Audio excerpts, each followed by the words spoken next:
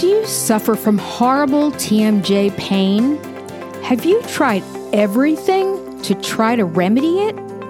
Find out how botulinum neurotoxin can possibly be the big solution for you on today's episode of This Old Tooth.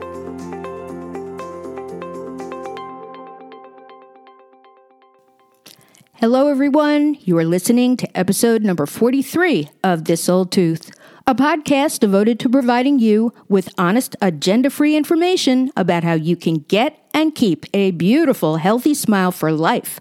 I am your host, Dr. Lisa Germain. On today's episode, I will complete my three-part series on Botox Unwrinkled and discuss the therapeutic uses of botulinum neurotoxin, also known as Botox, with a special emphasis on how it can help you decrease your TMJ pain. About 15 years ago, my dear friend and colleague, Dr. Lise Laflamme, and that is her real name, told me that she was going to get a little Botox. Lise is French-Canadian. She is elegant and gorgeous and avant-garde, but also brilliantly smart, and I'm here to tell you that is a deadly combination. Besides being an exceedingly skilled clinical dentist, she is my go-to person for fashion advice, makeup advice, hair advice, all things about nutrition, and the latest exercise craze.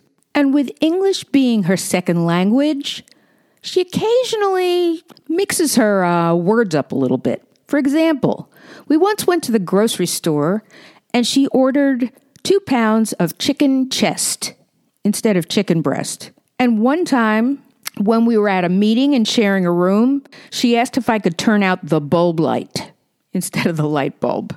It all adds to her ethereal charm. So when she said she was going to get a little Botox, I thought perhaps she was talking about getting a puppy or a kitten, or perhaps it was a scarf. I didn't know. A little what? I said, because I had never heard the word before. Buttocks? I'm sitting on mine, with which she said, no, buttocks. I said, buttocks? What? And so she explained, it will relax your wrinkles. At that point, I didn't care what she called it. I was in. So like most people, for a long time, I thought that Botox was just for cosmetic procedures. When I first discovered that it could help my patients who were having TMJ problems, though, I was really in. If you've listened to parts 1 and 2 of this series, then you know that the cosmetic use of Botox was actually a happy accident and not intentional, and that it was only after being used for many years as a therapeutic agent became a non-surgical conservative treatment for wrinkles. But believe it or not, the vast majority of Botox in medicine is actually used for therapeutics to treat overactive muscles and glands. Now, we already know that the happy accident that occurred that allowed us to know that it would smooth out our crow's feet happened when an eye doctor was treating a patient for something called strabismus, also known to us as being cross-eyed. And in addition to that, it is also widely used by eye doctors to treat blepharospasm, which is a fancy name for uncontrollable blinking. A 2016 study in the Journal of Women's Health found that it might help with chronic pain in the pelvic area. Specifically, Botox was shown to decrease discomfort stemming from pelvic floor muscle spasms. Hence, it has become extraordinarily useful in the field of gynecology. In the field of neurology, it is used in several ways. For example, patients with ALS or amyotrophic lateral sclerosis tend to salivate a lot and not be able to swallow the saliva and tend to choke on it. Neurologists are therefore injecting it into the patient's salivary glands to decrease the salivary flow, to provide comfort for these patients, and to keep them from choking. And another happy accident that occurred when patients had their forehead wrinkles injected was that it was found to be very effective to treat migraine headaches. And it is now considered a frontline treatment for migraines. And along with its use in neurology, it is used in orthopedics, sports medicine, and rheumatology to treat muscle stiffness and chronic spasms like those caused by spinal cord injury, stroke, multiple sclerosis, cerebral palsy, and other demyelinating and musculoskeletal disorders. Urologists use it to treat overactive bladder. It is also widely used for treating involuntary movement disorders, such as dystonia, which is involuntary muscle movement that causes repetitive twisting motion or even tremor, and torticollis, which is a problem involving the muscles of the neck which cause the head to tilt down or stay twisted to one side. These therapeutic uses really are just the tip of the iceberg because the therapeutic use of botulinum neurotoxin has become a very important treatment in modern medicine. So when I took a course on the therapeutic use of botulinum neurotoxin for TMJ problems, I was really skeptical about it. Now, if you're a regular listener, you probably have heard me say that if bruxing, which is grinding your teeth, were an Olympic sport, I would be a gold medal winner. So I am no stranger to TMJ pain. And to say that I have overactive chewing muscles is the understatement of the year. If I were just using them to chew my food, it would be one thing. But the overactivity starts when you use them for other things, like when you grind your teeth at night and you don't even know you're doing it. This puts so much stress on those muscles, not to mention the fact that it puts enormous stress on your teeth, that these muscles stay continually tight. Now, of course, when you're taking a course on how to do this, they tell you not to do it on yourself.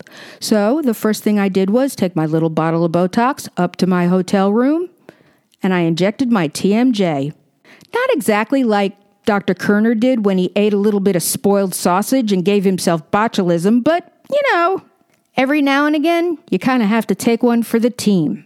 Now, Botox takes a while to work, a week to 10 days. But I have to tell you, at the 1 week mark, I was pain-free. I was shocked. It really worked. And since then, I have used it on many, many grateful patients to treat their painful TMJ symptoms. The diagnosis and treatment of TMD can be quite complex because many times there are multiple things going on that make the actual cause difficult to pinpoint. And sometimes the diagnosis is made by ruling out other sources of the pain. But if you have tried all other therapies that are recommended for TMJ problems, for example, heat, ice, nonsteroidal anti-inflammatories, splint therapy, and physical therapy, it is very possible that you could benefit from having botulinum neurotoxin injected into your chewing muscles. The particularly acute and painful types of TMD are usually of muscular origin. If you are constantly grinding and clenching while you are asleep, chances are those muscles are being overused. Over time, they will shorten. You will lose function of them. In other words, you might have a decreased ability to open your mouth, or you might hear some clicking noises. And ultimately, you could have some pretty severe pain. Many times this pain is accompanied by an unexplained earache. And to say that it's a pain in the neck, well, yep, sometimes you have pain in your neck as well. The density of the head, I guess that means we have hard heads, makes this diagnosis a very complex process. And it is also quite common for a patient to describe the site where they are feeling pain and be totally unaware that the source is somewhere else. The referred pain phenomenon is caused by the fact that the nervous system in the head and neck is very complicated and kind of gets its wires crossed a bit. Toothache pain is among the most common form of oral facial pain, but once the tooth is ruled out as the cause, TMDs and headaches rise to the top of the list. The muscle spasms associated with TMD are caused by that hyperactivity of the muscles. And since Botox is great at relaxing muscles, a tiny painless injection could possibly keep the pain at bay for 3 months, and sometimes even longer. And now for a fun fact. About a third of each tooth is underneath your gums. This is why keeping your gums healthy is as important as making sure your teeth are well cared for. Your gums should always be pink and should not bleed when you brush them. If you have any questions about today's show or the series that I just presented to you, please don't hesitate to contact me on my website, thisoldtooth.com. Or if you have any questions about your dental health in general, you can do the same thing. I am happy to answer your questions and hopefully maybe even do a show around them and give you a shout out on the air. I hope you enjoyed today's show, and I want to thank you for listening. And remember, be true to your teeth, or they will be false to you.